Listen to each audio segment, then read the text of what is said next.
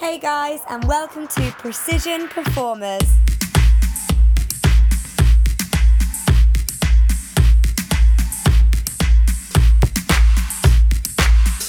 Follow our journey through opening a new business with all the things that went right and all the things that went wrong. Stay tuned. Hey everyone, and welcome back to Precision Performers. Today I'm going to be speaking to you about our first job that we've booked and about learning as we go.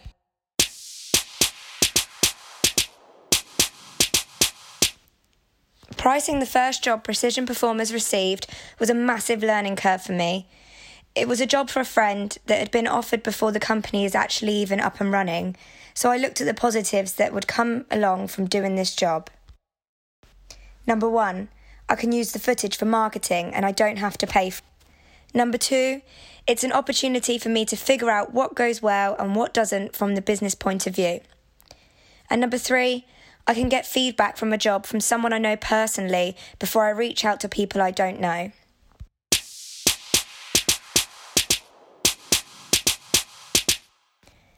Because this first job was for a friend, I didn't want to charge too much. They offered £15 an hour for each dancer, and without hesitation, I said yes. Both dancers were working for 4 hours, which totals to £60 each, plus I said I would take a 10% rate. Talking about money can always be difficult. Talking about money with somebody I knew also made me realise I'm a bit of a soft touch. He offered me more money and I said no, and I also took on more responsibilities than originally agreed, like organising venues and doing his emails for him. An hourly rate is not going to make me any money. I wasn't sure whether I should charge a fixed rate or an hourly rate. People expect to pay hourly rates in conjunction with other jobs, and £15 an hour is a respectable pay for somebody in a full-time job.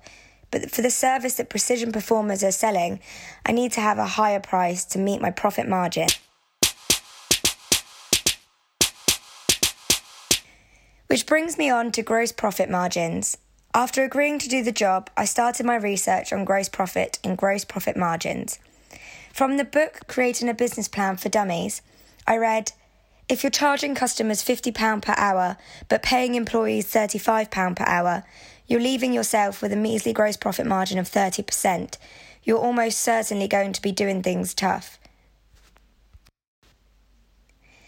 The book made it clear that to make any money in this business, I need to either put my pricing up or pay my dancers a more reasonable wage in correlation with how much the job is earning. When I looked at my pricing strategy, it was clear that cost-based pricing was probably going to be best. To see how much it was going to cost me to hire the dancers for the day, and then how much I should put on top of that to make for myself, or to put back into the business. And then I need to realise that I can say no. This is my business, my money and my time. I need to work on my personal self so that my business self can thrive. I need to give myself 5 minutes to sit and think before I immediately respond with a yes. We're all guilty of it, and unfortunately it's not the best thing for me or my goals with this business. This is also down to my lack of knowledge. In future, I will spend more time researching and finding out what the competitors' pricing is in this sector before I say yes.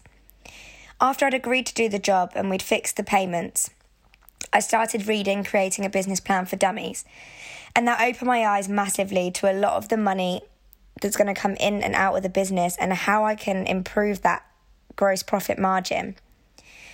If I'd read this book before I'd booked this job, then I think I would have charged a lot more money.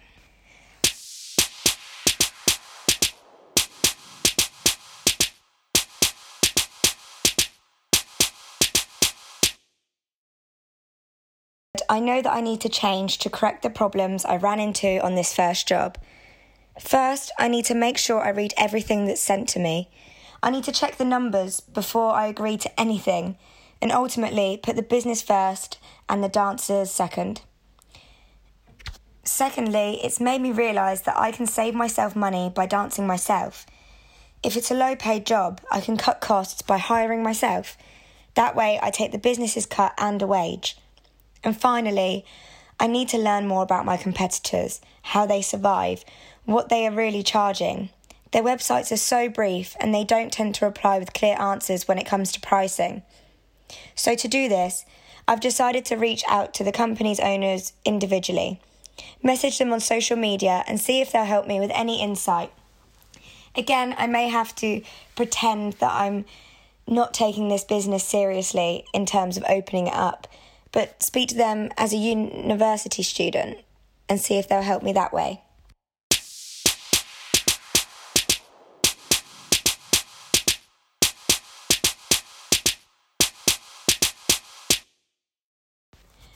Moving onwards and upwards, it's all a part of learning, and although I'll only be taking a measly 10% of £120, it's still a paid job, and hopefully the first of many for Precision Performers. I'm looking forward to seeing the final product of the music video and telling you guys that it was all worth it for the experience and the footage. Wish us luck. Precision Performers.